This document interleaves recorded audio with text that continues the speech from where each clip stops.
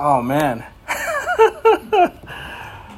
A lot of times. Yeah, that's it, right? I mean, the groanings.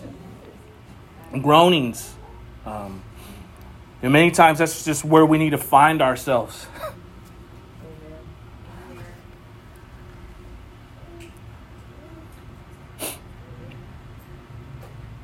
Just at the Lord's feet,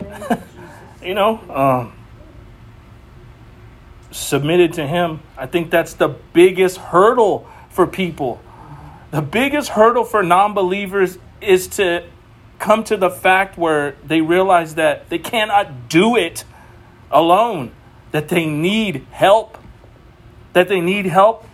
from someone and something that's greater than them. And mysticism and all these different world religions, they try to appease that. But there's only one true and living God. Yes.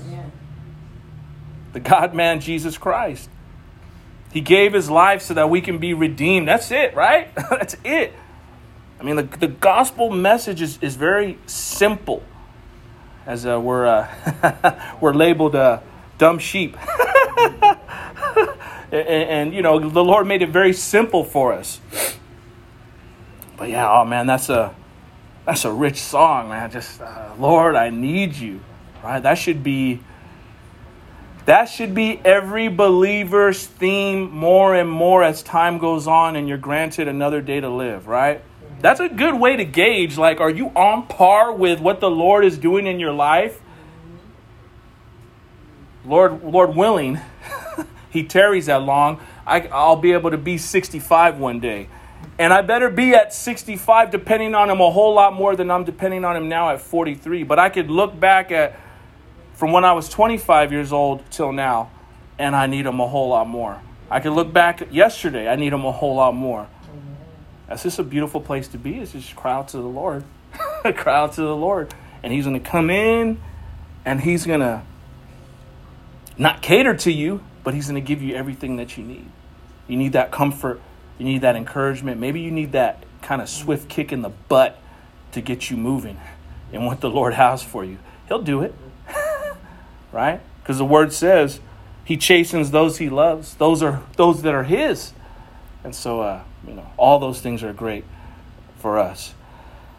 This morning, we'll be in Revelation chapter 14. The Lord's servant Daniel did a great job last 2 weeks. It was great. It was great to sit under that teaching and get fed. And I'll say it again. I'm just grateful to be a part of a true Bible-believing remnant church that teaches and preaches. I consider Daniel more of a teacher than me. I think I'm more of a preacher. But nonetheless, you're going to get solid biblical preaching and teaching here. And so it was just a good time. It was a rich time.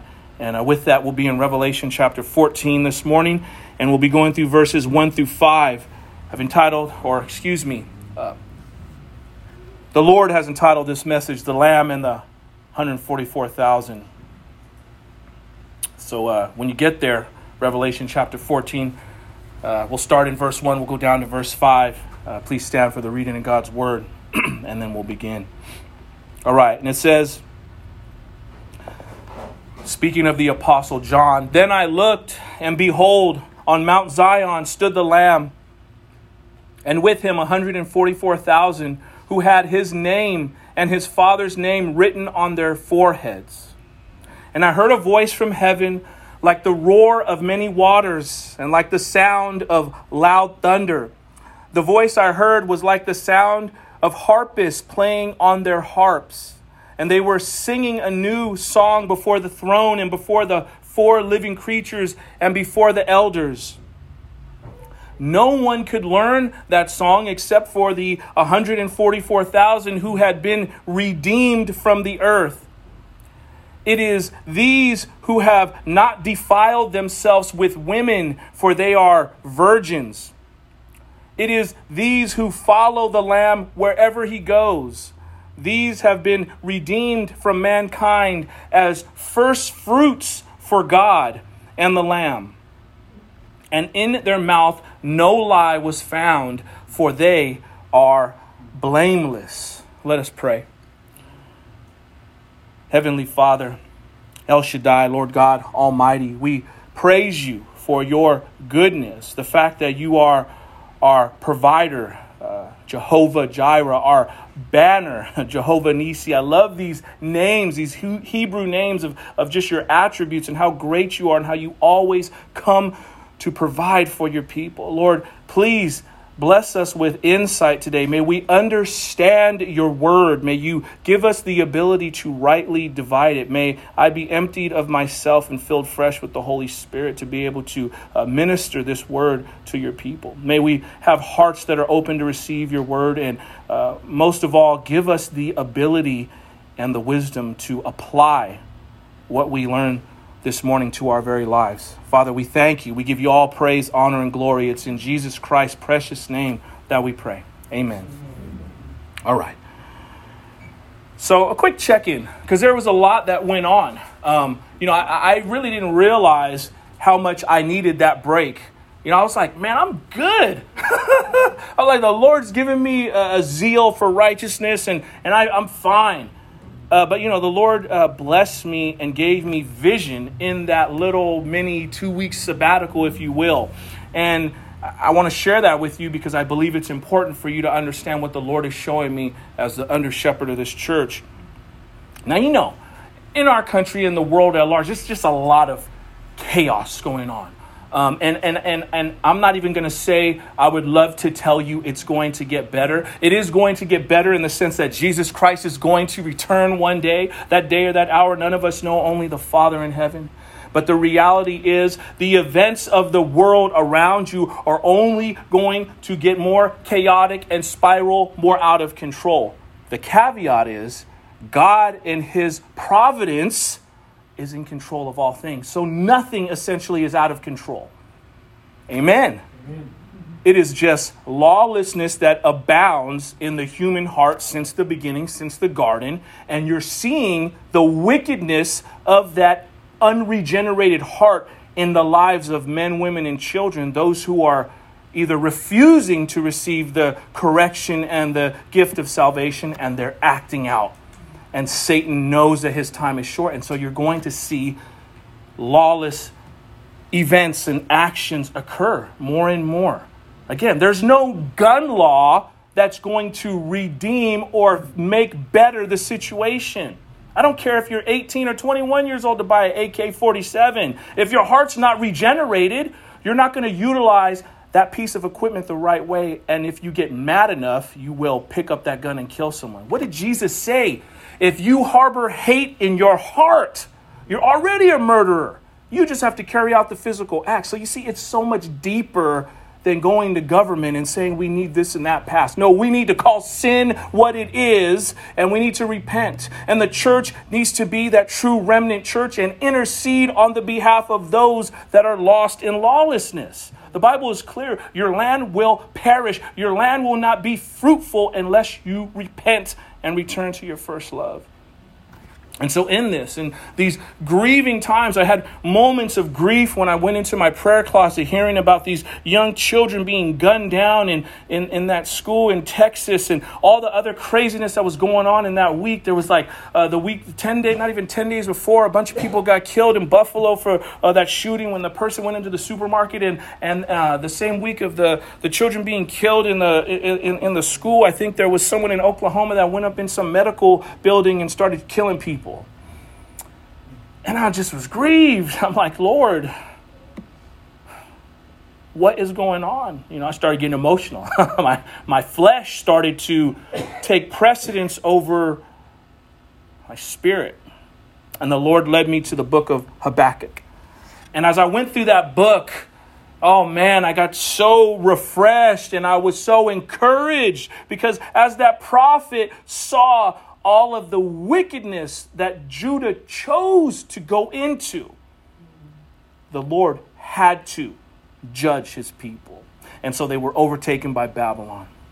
And even in that, and the lawlessness that abounded then, what did Habakkuk do in one of the later chapters? He praises the Lord. He says, even though the crops don't grow, I will still praise your name. For you are my provider. You are my protector. You are the one who goes before me. But the Lord wasn't done with me. After the book of Habakkuk, the next week he led me through the book of Lamentations. And I'm like, okay, Lord, I'm starting to see a theme here. And you see how Jeremiah, the weeping prophet, he's just teary-eyed. His heart is grieved over the wickedness of the people. The people would not repent. They reveled in the idolatrous worship, these unhealthy religious practices of these pagan people around them, and they adopted these things. We all know about Easter and the eggs and what they were really doing in the temple. It's not about a bunny. They were doing some other stuff. But all this kind of recklessness. And because the people of Israel would not repent, once again, we see the Lord having to administer righteous judgment upon his people because he loves them too much to let them just cower away in wickedness. And then the Lord led me to the book of Nehemiah, and that's where I'm at. Currently, I'm in chapter 7 of the book of Nehemiah. And then I said, man, Lord, you're so good. The Lord's so good. He's showing, this is not something I can make up. This is the Holy Spirit whispering to me, Keefe, go into these books. I'm showing you what's happening to your country. I'm showing you what's happening to America. You see, because in Nehemiah, he didn't live per se in the land, right? But he had a heart for the people. He saw the walls were broken down. The walls were broken down for what? 100 years. Nehemiah was in prayer about the situation for 4 months, and in 52 days, the walls were restored. So what that showed me was, first of all, it's always a spiritual battle. The spiritual component took way more time, way more dedication, way more foresight. The physical act of what had to be done got done fairly quickly. What the Lord also showed me was there's a work to be done. We have to remember in the book of Nehemiah, there were different gates that represented different things that went on within the community. And each gate was represented by a family.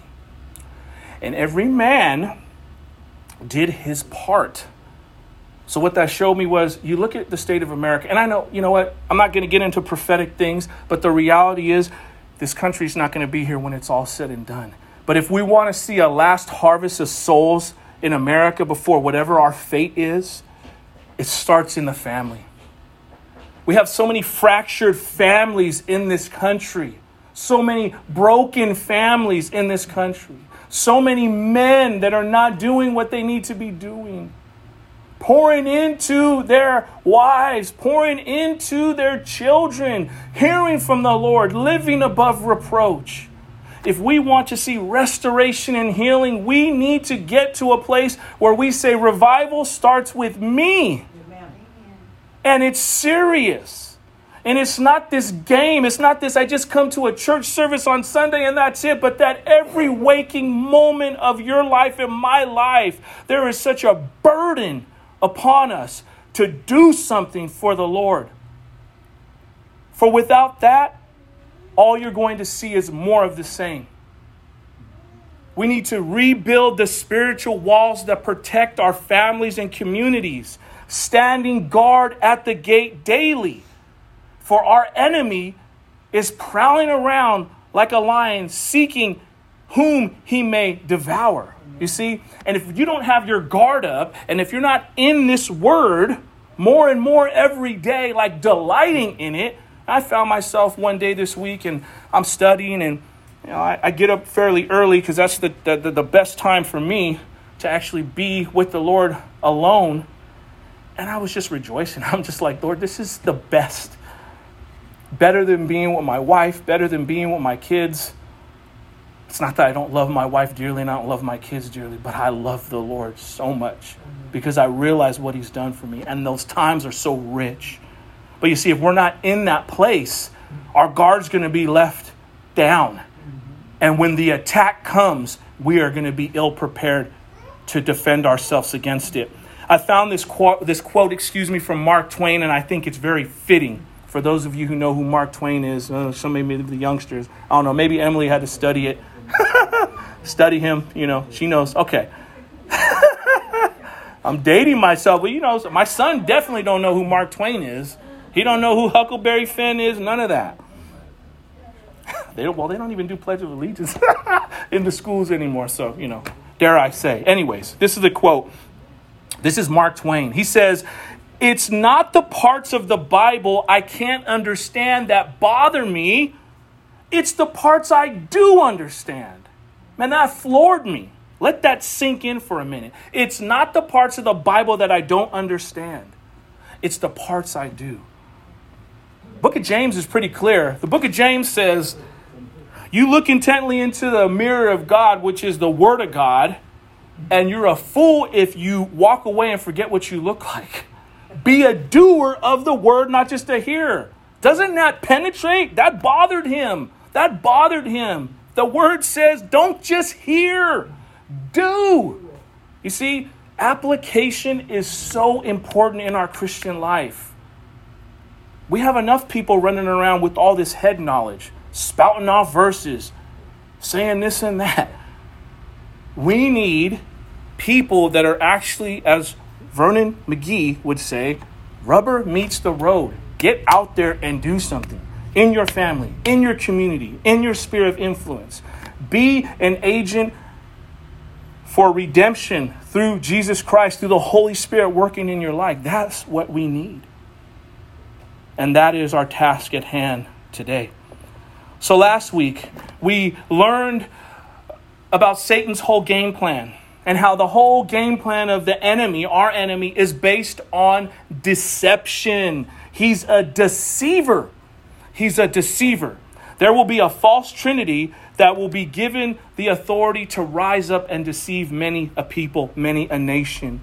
We saw that time and time again, everything the enemy does is counterfeit compared to the finished work of Jesus Christ. Daniel taught great on that, about how, gashed in the head and fake a false resurrection, and people will be wowed by it, the fire coming down from heaven. But these are all counterfeit acts that the enemy will do, trying to convince people who are not sound in their faith that he is the Messiah when he is not. Through many means of deception, many will receive the mark of the beast on their forehead or their right hands. And without this mark, people will be prohibited to buy or sell anything. Once again, we will see that by these means in which Satan will try to force people to bow down to him and worship. That's what he's after. That's what he's after. He wants you and I to submit to him, to worship him. It's a hollow attempt, but that's what he's after. And he's going to do that by controlling the basic necessities to life, of physical survival. You look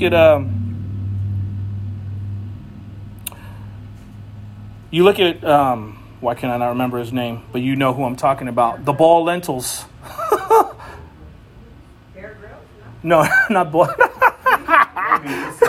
Yes. she said Bear Grylls. No, I'm sorry. Jacob and Esau. No, it's all. I'm not making fun. I'm not poking fun. I lost my train of thought. No, but Jacob and Esau, right? I mean, Esau's like, I'm so hungry, I'm starving. He sold his birthright. He gave it away. That's the same thing we're seeing here. People, I can't buy, I can't sell. Put it on me. We already see it now. People gearing up. Oh man, crypto's the new way to invest, and there's going to be a collapse soon, and the digital system for money, and you better get in now where it's hot. What did Paul say? Man, I've learned to be content with much or with little. Who is my portion? Is it finances? No, it's Jesus Christ. He is my portion. Time and time again, I've seen in my life the Lord come through over and over again, starting with my salvation. And he's never let me go. So even in the difficult times of life, we cannot be those that give in and succumb to the ways of this world just for a means of eating. I mean, all you have to do is go back in the Old Testament. It got so deep in some of those books that I told you about earlier that women were getting their babies and eating them, cooking them in stew.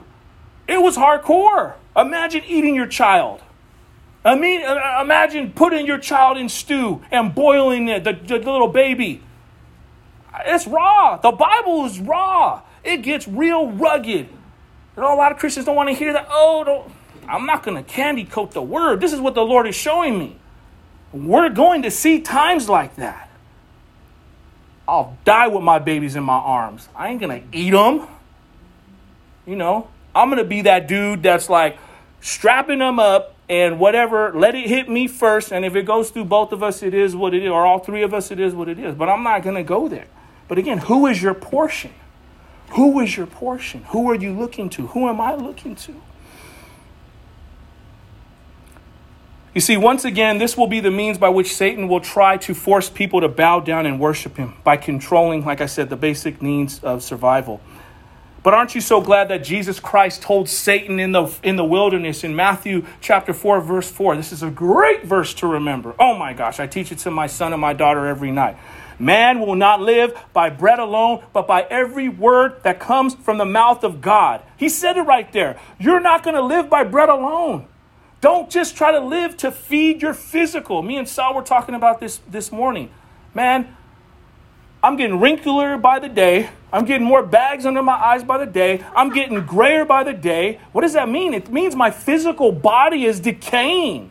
That means I'm a sojourner in this life. This is not my home. I'm moving through this life, and one day I'm going to be in my best life in heaven with the Lord Jesus Christ. But for now, this is my plot in life, to thug it out here for the Lord and do what I got to do and not live for everything like it's down here. That's that fake prosperity nonsense that they're teaching. Talking about don't struggle, don't go through pain. There were the early Christians that said they were not worthy to suffer for the sake of the name of Jesus Christ. Peter got crucified upside down because he didn't find himself worthy to be crucified right side up like Jesus Christ. But you got a whole prosperity gospel that they're teaching. If you just do what you got to do and love the Lord, he's going to give you everything you want now, and you're going to be able to make out like a bandit. You got a gang of people bouncing out to Texas because they're trying to buy a little mini mansion and live. Come on now. That ain't real. Go through no struggle? How is that real Christianity? If you're really living the Christian life, you're going to go through it. You're going to go through opposition, be it for sure spiritual, and many times it may manifest itself in the physical realm. But that doesn't mean you just jump ship. Who do you read in the Bible where it says they bounced because it got hard? Nobody took off. Everybody had to stay put and stand their ground. You see, that's the thing that's going on within the church today. You got those that will stand, and you got those that are cowering back because it's getting difficult. Like I said, it's going to get more difficult. This is where we're at. There is no going back. Yeah, there's part of me that wishes, I could just go back to, Saturday afternoons, everything's easy peasy, watch some college football, whatever, NFL on a Sunday. It ain't going back to that. Those things are still there, but they're just distractions. And I'm not saying in and of themselves they're bad and evil things, but the day and age of it just being easy peasy, it's not. You look at the price of gas. It's gonna get to $10. It's getting off the hook. Shortages of all kind of stuff. I'm surprised there's even toilet paper in Costco right now. You know how that goes first. Everybody wants their toilet paper. But these things are transpiring more and more. Again, going back to Matthew 4:4, this is a great reminder today that we should not fear the one who can destroy the body. Better yet, we should have a reverent fear for the one who can not only destroy the body, but has the authority to cast one's soul to hell. Today, we will begin to take a look at the true Messiah, the Lamb of God, not the counterfeit, and the genuine seal that Jesus Christ places upon his followers. We will see that the 144,000 remnant of true believing Jews will be recognized as the first fruits of mankind, used to spread the gospel message for the final harvest of souls before this world is destroyed and Satan will be eternally condemned. We have several main points, and the first one is this. There is a great difference between Jesus Christ's seal and Satan's mark. As we begin chapter 14, we will see that the Apostle John saw the Lamb, Jesus Christ, standing on Mount Zion. Jesus here has returned to Jerusalem at the end of the tribulation. He is ready to begin his earthly kingdom. With him on Mount Zion are the 144,000 sealed Jewish believers, who have survived the tribulation. They have triumphed over all of its turmoil and persecution.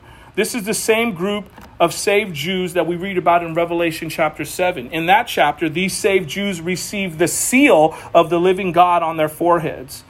In that chapter, it describes the 144,000 as having the name of the Lamb and his Father on their foreheads.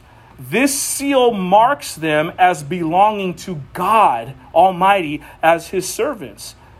You see, this is a great contrast to unbelieving Jews and Gentiles who receive the mark of the beast. In Greek, there's a great difference between the words seal and mark, especially in drastic terms. One means a signature or signet, right? Like the king, the ring of a king, and he would put it on the letter, and that would be the seal. And the other means a brand, like putting on an animal. And Daniel touched on that last week. These believing Jews are sealed with the authenticity of the King of Kings and Lord of Lords, not merely marked or branded like an animal ready to be slaughtered. It's crazy. It's so much crazy. I mean, even earrings. I mean, I wear earrings. We want it to have a different meaning now, but back in the slave trade days, that's what the earrings were for. They would pop an earring on somebody, and that's how you were marked. It's crazy. Some of them. You go to African American colleges, and sometimes they still do the branding and all that. But all that has to do with, again, marking the animal, marking the animal, ready to be slaughtered. There's a big difference between God's seal and Satan's mark. The second main point is this: true redemption will always result in the exaltation of Jesus Christ through song and praise. That's why you have some parts of the Bible, they're so singy, songy. I definitely believe there definitely needs to be a balance, but there is a place for song and praise within the house of God, or within our lives as living temples of God, if you will. As we see here in our text, the 144,000 who were delivered by the Lamb rejoiced over their salvation. They sung a new song before the 4 living creatures and the 24 elders. This was a unique song that only they would know. Nonetheless, the common theme we see here is the fact that when a sinner is saved, given a new regenerated heart by the true and living God, only one response can be. And that should be praise and adoration to the one who delivered him or her. It has to be that way. If you are not praising God, so to speak, screaming from the top of your heart in adoration from what you've been saved from, dare I say, you don't realize what you've been saved from. A closed mouth is a mouth that does not know. They don't know. And that's why I said, obviously the Holy Spirit leads. And so it's not chaotic. It's not out of control. It's not rolling around, tumbling on the ground like a tumbleweed. I don't believe that is led by the Holy Spirit. Right? There's order in the family of God, but there is a place for adoration and praise and thanksgiving because we realize what we have been saved from. This is the response of all who have ever been regenerated by the power of the Holy Spirit. I was just sitting back and I was in the praise and worship through singing this morning. It's like I just felt the energy. I felt the power because I'm hearing it in the voices of people that are crying out to the Lord. And that's how it should be. But don't take my word for it. This is what the Word of God says. Psalms chapter 40, verse 3. He put a new song in my mouth, a song of praise to our God. Many will see and fear and put their trust in the Lord.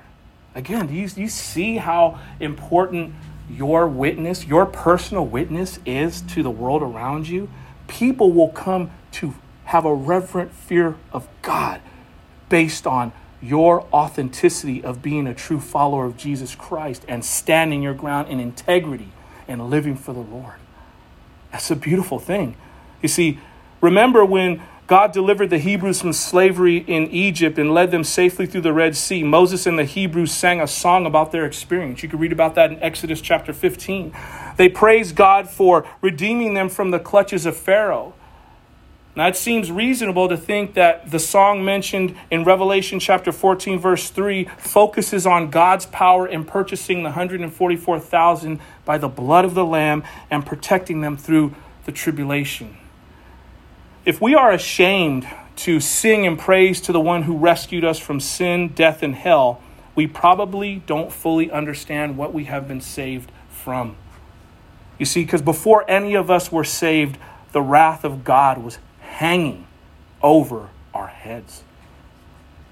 A lifestyle of praise and worship to Jehovah Jireh, your provider, my provider, is the least of our reasonable service. It's the least that we could do. It's to just thank him. Let's just thank him. That's why sometimes people just cry. It's not necessarily a pure emotional response, but it's like it's all you could do. There's not any words that can express how you feel for what's been done for you. And you just cry out to the Lord in praise and adoration, thanking him for what he has done. Amen? All right, the third main point is this. The 144,000 redeemed Jews are the first fruits of all saved people in the last harvest before the end of the world. The 144,000 are called virgins here. The Greek word used here is parthoni, if I'm pronouncing that correctly. Most often a reference to those who have abstained from sexual relations. Like these men, physically did abstain from any kind of sexual relations. Likewise, this same word can also be used as a reference to spiritual purity. These men also refused to participate in the idolatrous worship of the beast. They are like the wise virgins. Remember that Jesus described as having the oil in their lamps while they waited for the bridegroom. That's Matthew chapter 25, if you care to know, verses 1 through 13. Similarly, the 144,000 are faithfully waiting for Jesus, the bridegroom, to return with his bride, the church, to celebrate the marriage supper on earth. Instead of following the beast, as so many will do in the tribulation, the 144,000 follow the Lamb wherever he goes. They are obedient servants of the Lord. They have been redeemed, washed in the blood of the Lamb. As redeemed tribulation Jews, they are the first fruits of God and the Lamb. They precede the vast number of Jews who believe on their Messiah at the end of the tribulation and enter Jesus' kingdom here on earth. Zechariah chapter 12 verse 10 tells us, "And I will pour out on the house of David and the inhabitants of Jerusalem a spirit of grace and pleads for mercy, so that when they look on me, on whom they have pierced, they shall mourn for him as one mourns for an only child, and weep bitterly over him as one weeps over a firstborn." All right, so that's our framework for this morning. And so first off, let's just look at the bulk of the message. It's in verses 1 through 3. It says, "Then I looked, and behold, on the Mount Zion, and stood the Lamb, and with him 144,000 who had his name and his Father's name written on their foreheads. And I heard a voice from heaven like the roar of many waters and like the sound of loud thunder. The voice I heard was like the sound of harpists playing their harps, and they were singing a new song before the throne and before the four living creatures and before the elders. No one could learn the song except for the 144,000 who had been redeemed from the earth. It is these who have not defiled themselves with women, for they are virgins." Okay, so the first portion here, we see that the Lamb standing on Mount Zion, and with him we see the 144,000.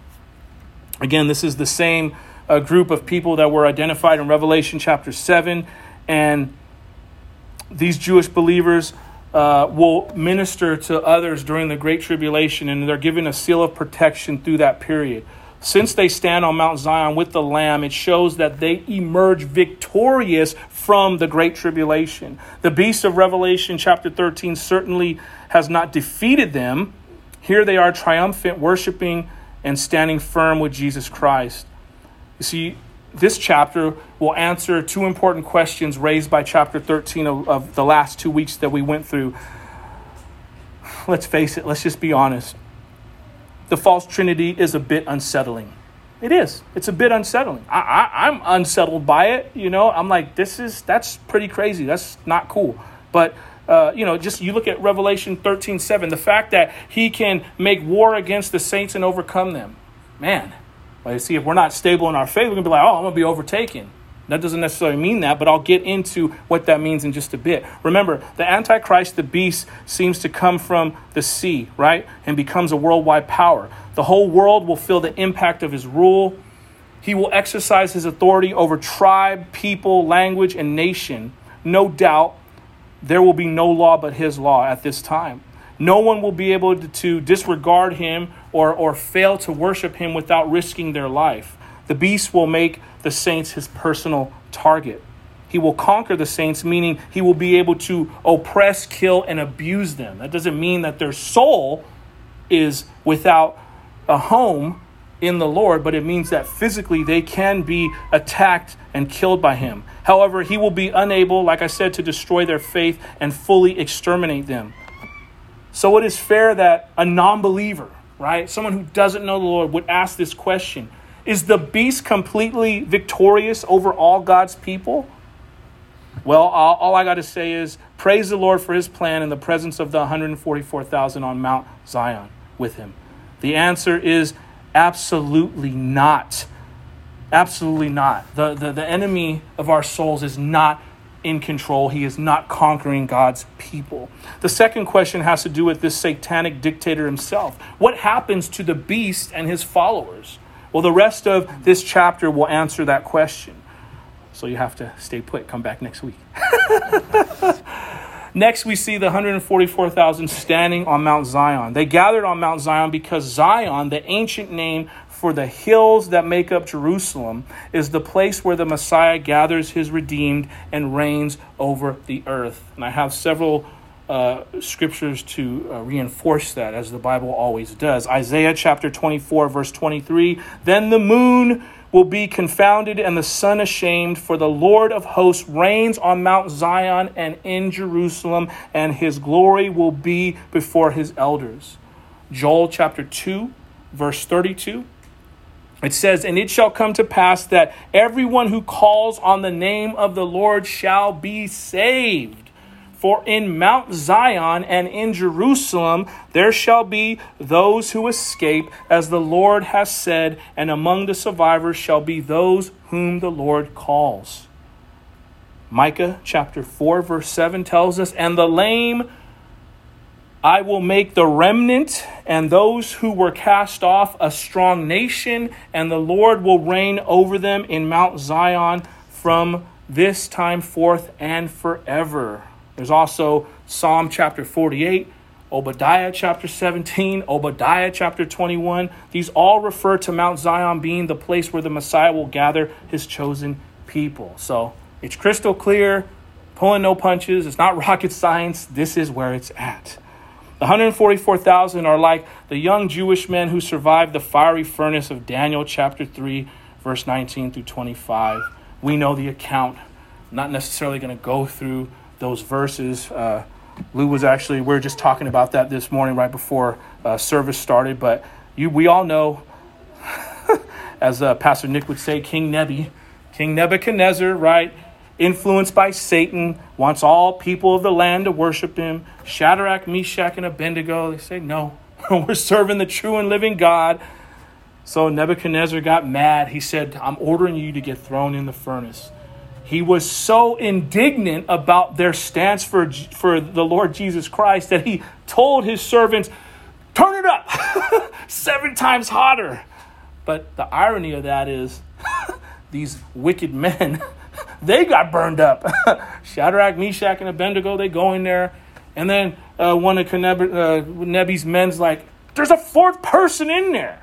And we all know that to be the pre-incarnate Jesus Christ. They prove God's ability to preserve his people. Look at your life today. Many of you probably should be dead already. Just being real. You've come across brushes with death But the Lord has preserved you because on his timeline, he still sees fit for you to be on this earth because there's a mission for you to accomplish. And you're still here because he's preserving your life. He's making sure that you won't come to ruin. Proverbs 26:14. Love this verse. The righteous may fall 7 times, but get back up. But one calamity is enough to destroy the wicked. You're going to stumble, but he's going to make sure he's going to provide for you. You're going to get up. You're going to continue to move forward. The application is this: if we remain obedient even unto death, the Lord's provisions will always come through. Don't ever doubt. You see, this is where it all starts. In the garden, Satan got Eve to doubt. He planted that seed. Did the Lord God really say? And whenever we begin to doubt, we start doubting the credibility of God and his word. He said, my word is unchanging. It is never failing. I have to rest in those promises. You have to make your mind up that you're not going to let the situation of the world and the circumstances around you sway your opinion of who Jesus Christ is. It doesn't matter what the culture says. It doesn't matter what these people say. It doesn't matter what all those things. They're just opinions. We have to settle the fact in our heart of hearts that I'm trusting in the word of the Lord. Amen? Remember what Jesus Christ said in Matthew chapter 16, verse 25. For who would ever save his life will lose it, but whoever loses his life for his sake will find it. I was encouraged this week. So you know, or maybe some of you don't know, the month of June in the MLB is Pride Month. And I don't mean pride for your team. I mean pride for alternative lifestyle choices for sexual encounters or intimate encounters. People that are not living by the plan, the what it says how we're supposed to live. I'm not going to get into any more than that, but I'm going to say that's what it is. Pride Month. It's going on right now. All throughout the country, you'll go to baseball games and you'll see teams with the rainbow not being represented correctly, but inside the logo of your team and probably some patches on jerseys. That's just what it is. I read an article about the Tampa Bay Rays, and it said 5 players from the Tampa Bay Rays decided, I'm not going to wear that. I'm not going to wear that. I'm going to wear the traditional Tampa Ray hat that just has our colors. And I'm not going to wear a jersey with the pride, whatever colors on my sleeve. And I'm paraphrasing and I'm quoting what one player said, but he basically said, we love these people. We want them to feel welcomed. But you must understand, when it comes to putting something like this on my body, I won't tolerate it. I'm a believer, as Jesus Christ teaches, as me as a heterosexual male, I'm not to engage in that kind of activity. Just like as a heterosexual male, I'm not to engage in any kind of sexual relations outside of my marriage with my wife. And I was overjoyed over that. That was just a great thing for me to stumble across for anybody as a believer. Because in the media, you see so much negative press on this and that. And though these things are real, it can get overwhelming.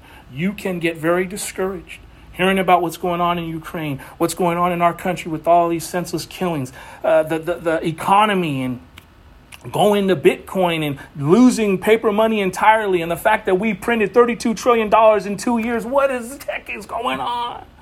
But when you hear things like, I stand for when they could have easily just wore it, and nobody would have said nothing, but their personal conviction held them to, I'm not going there. I'm not going there. I'm a believer in Jesus Christ, and it doesn't matter. You want to believe what you want to believe, that's fine, but I'm standing on the proclamation of Jesus Christ, and you're not getting me off of that. That's a beautiful thing. Next, we see the statement, having his Father's name written on their foreheads. The followers of Satan and the beast have a mark on their hands or on their forehead. But this mark is just a copycat of the idea behind the identity, the identifying seal on the foreheads of each of the 144,000, showing that they belong to the Father. I'm going to read this quote from Charles Spurgeon because I think it's just fitting. And it says, quote, "And who were these people having his Father's name written on their foreheads? No B's for Baptists, no W's for Wesleyaners, no E's for established church. They had their Father's name and no one else's. What a deal of fuss is made on earth about our distinctions. We think such a deal about belonging to this denomination and the other. Why, if you were to go to Heaven's Gate and ask if they had any Baptists there, the angel would only look at you and not answer you. If you were to ask if they had any Wesleyans or members of the established church, he would say nothing of the sort. But if you were to ask him whether they had any Christians there, he would say an abundance of them. They are all one now, all called by one name. The old brand has been obliterated. And now they have not the name of this man or the other. They have the name of God, even their Father stamped on their brow." I thought that's beautiful. I thought that was a great explanation for what we need to identify with as believers in Christ. It's interesting. I'm going to just throw it out there. It is what it is. You could take it or leave it. You could take it for what it's worth. But isn't it interesting that the word denomination rhymes with abomination? It may not be of any significance at all. I'm just saying it's interesting that the church has splintered off into various subgroups. It is. It's just silly to me. Why do we have all these different groups? We all serve the true and living God. That's what the word Catholic really means. If you go back to its base roots, it means oneness, universal. That's a whole other topic. I'm not going to get into that. I'm not bashing the Catholic Church. I don't got time for that. I'm trying to be about my Father's business. 1 Corinthians chapter 3, verse 4-7 tells us, "For when one says, I follow Paul, and another says, I follow Apollos, are you not being merely human? For what then is Apollos? What is Paul? Servants through whom you believed, as the Lord assigned to each. I planted, Apollos watered, but God gave the growth. So neither he who plants nor he who waters is anything, but only God who gives the growth." I think that puts us it puts everything in perspective. It certainly does for any kind of person that's in any kind of servant leadership. Me and Daniel talked about this a couple weeks ago. It's not about him. It's not about me. We want to be about our Father's business. We want to honor and glorify him. That's the whole point. That's how it should be in the body of Christ. The application is this. There are only really two groups: believers, followers of Jesus Christ, and non-believers, those who don't follow Jesus Christ. That's it. There's only two groups you fall into. The unnecessary fracturing of the church is not needed. Ultimately, true believers are all on the same team. That's why you can go to Zimbabwe, and if they have the Holy Spirit in them, I don't care what language is, I don't care how uncomfortable and hot and sweaty, and they ain't got no electrical equipment, you're going to vibe with them because you got the same Holy Spirit. Or you go to China and, yada, yada, you're dealing with the smog and whoop-de-whoop, you got a mask on, not because of COVID, well, maybe because of COVID, but you're going to vibe with those people because they're believers. You share the same Holy Spirit. That's why you look in this room, all the different diversity here. Different backgrounds. That's why your pastor can be tatted up. Because it is what it is. It's the Holy Spirit. It's not me. The many voices, the voice of many waters as we're moving on, like the voice of loud thunder. This is the voice of God. We learned about this in Revelation chapter 1, verse 25, and Revelation chapter 4, verse 5. Perhaps God spoke here to proclaim his approval of these 144,000 faithful servants in the spirit of Matthew chapter 25, verse 22, where he says, "Well done, good and faithful servant." Don't you long to hear that? Oh, I long to hear that. It's going to relieve me that I actually did what I was supposed to do. I don't want to hear from the Lord, "You wicked servant." You wicked servant, depart, I never knew you. Oh my gosh, you know how crushing that is? Oh, that's so horrible. May we not be deceived. And that's why every day we have to partner with the Holy Spirit. We have to ask him, lead me into truth today. Go before me in all my dealings. Help me to do what you call me to do. Empower me. You see, because in heaven, God, and in hell, the demons, they all know whether it's your work or God's work. They know if either God is working through me or if it's my work. If it's my work, it's going to burn. It's going to burn up. It's going to have no lasting power. But if it's God working through me, the powers of hell can do nothing against it. That's great. I'm so fired up about that. Don't you want the Holy Spirit to go before you, to empower you, to equip you for every good work? We should have a hunger and a strong zeal to want to do the work of the Lord. And I heard the sound of the harpists playing their harps. Remember that these elders of Revelation chapter 5, they had harps. That throws out that whole notion of, you cannot have no instruments. There's some denominations, they're like, you got to just sing a cappella. Singing a cappella is great. Nothing wrong with it. But don't be saying somebody's not a real Christian if somebody's up here with a guitar. I mean, David played the harp, for crying out loud. You see how it gets so convoluted? Oh, you cannot play the drums. Bro, I'll bring an 808 drum up in here. I will too. I'll do it. As long as we're glorifying the Lord. It's the condition of the heart. It's the condition of the heart. It truly is. I'm tired of all that nonsense. It's too much. Perhaps this is where their music is heard, to accompany the worshipful singing of the 144,000 as they sing a new song unique to them. Remember, in Revelation, we just talked about this. In the first verse, the 144,000 have their feet firmly planted on an earthly Mount Zion. Yet their praise takes them right to the presence of the Lord, right before the throne. The application is this. In our praise and worship of the Lord God Almighty, we really can transport ourselves by being heard in heavenly places. It's another quote from Charles Spurgeon. He's a good man to quote. He's a godly man to quote. To be wrapped in the praise to God is the highest state of the soul. To receive the mercy for which we praise God for is something, but to be wholly clothed with praise to God for the mercy received is far more. Why? Praise is heaven and heaven is praise. To pray is heavenly below, but praise is the essence of heaven above. When you bow in adoration, you are at your very highest.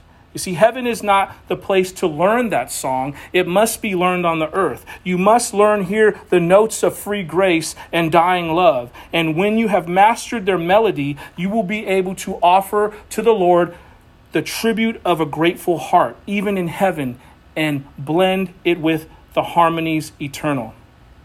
You see, every victory that you and I experience in our lives should take us deeper into praise of God. If we are not praising God more and more deeply with each passing day, are we really experiencing more victory? You see, Jesus Christ must be our portion. Not people, not relationships, not material things, not experiences, not worldly success, not anything else. He must be our portion if we want him to truly be our hope. You see, whatever is our portion, that is directly tied to our hope.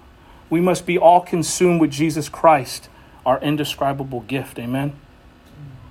For they are virgins. That's the next portion of this section of scripture we're in. It says, many take the virginity of these 144,000 as simply a symbol of their general purity. But remember, Paul recommended celibacy, in distressful times. That's 1 Corinthians chapter 7. And Jesus spoke of woes unto those with children and families in that day. That's Matthew chapter 24. It isn't hard to see that God would call these 144,000 to a literal celibacy for the kingdom's sake during the Great Tribulation. If the term virgins is a picture of purity in general, it still reinforces the connection of the 144,000 with Israel.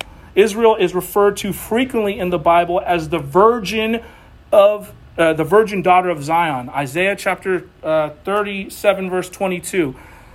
This is the word that the Lord has spoken concerning him. She despises you. She scorns you, the virgin daughter of Zion. She wags her head behind you, the daughter of Zion.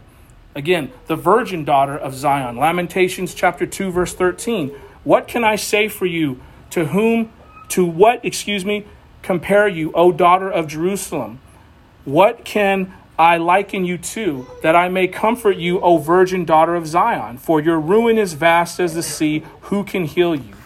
And the virgin of Israel, Jeremiah chapter 18, verse 13. Cutie.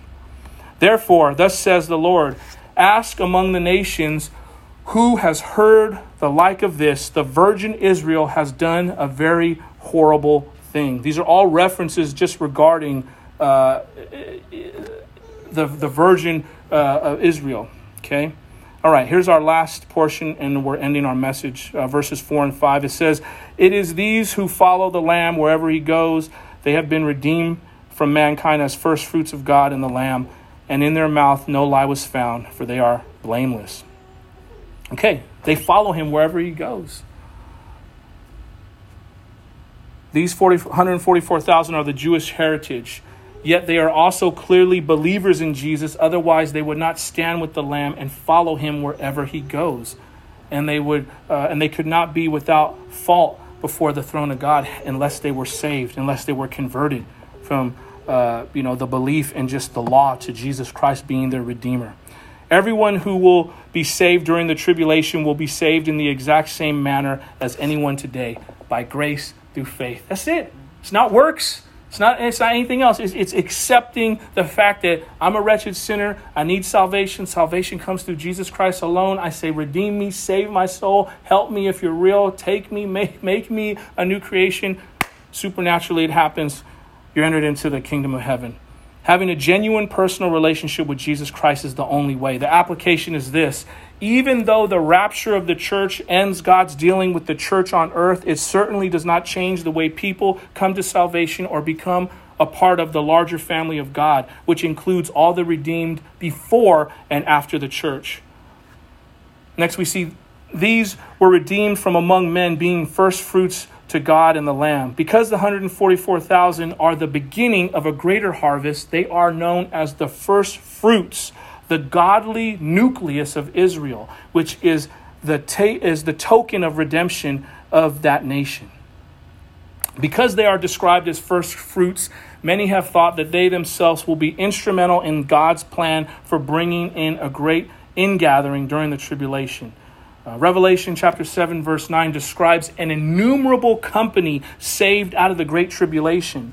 And these 144,000 described as first fruits may be used to preach the gospel to those who will be saved during this period of time.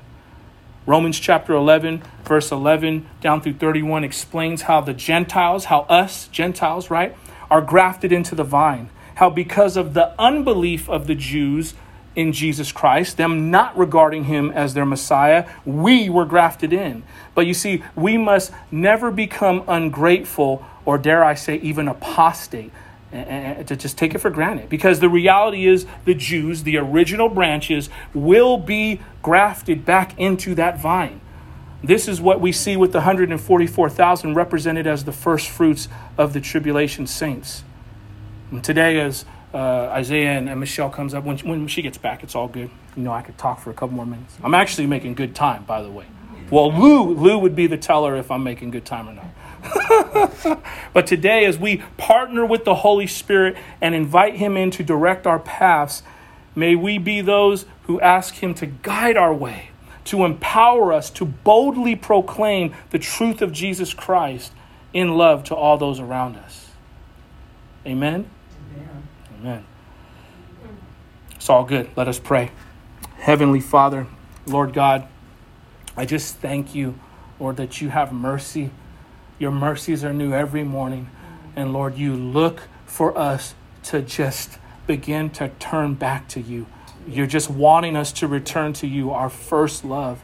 May that be the heart of every person under the sound of my voice this morning, that we would have a strong desire to want to be radically changed.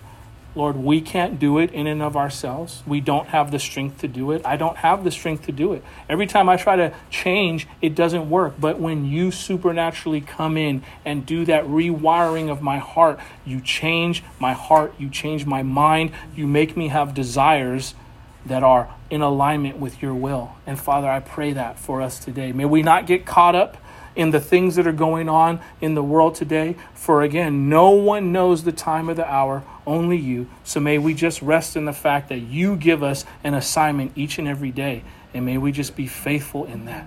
Father, we thank you and we love you. We give you all praise that you alone deserve. It's in Jesus Christ's name I pray. Amen.